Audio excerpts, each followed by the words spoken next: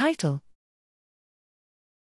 Key common genes and pathways in ulcerative colitis and ankylosing spondylitis based on bioinformatics analysis.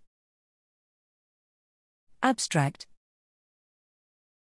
Associations between ulcerative colitis, UC, and ankylosing spondylitis, AS, have been observed in multiple studies, but the common etiology of UC and AS remain unknown.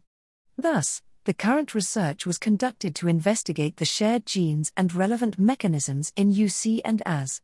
GSE 87466 and GSE 25101 datasets were used to identify DEGs involved in UC and AS, respectively. The cluster profiler R package was utilized to detect the biological processes of DEGs in UC and AS. The performance of common DEGs in distinguishing UC or AS samples from control ones were evaluated by ROC curves. The MERWalk, Systrome and Transmer database were utilized to construct the network of TF-MERNA diagnostic biomarker. XI method and CTD database were used to investigate the common KEGG pathways shared by UC and AS.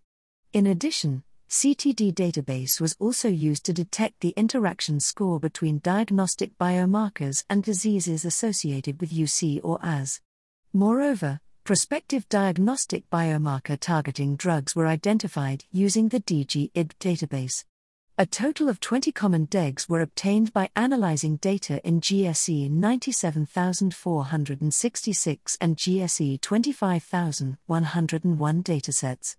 ROC curves revealed that GMFG, GNG11, CLEC4D, CMTM2, FAMP5, S100A8, S100A12 and DGKQ may serve as diagnostic biomarkers for the individuals with AS and UC. A network of TF-MERNA diagnostic biomarker, composed of 212 nodes and 721 edges, was constructed and visualized by Cytoscape software.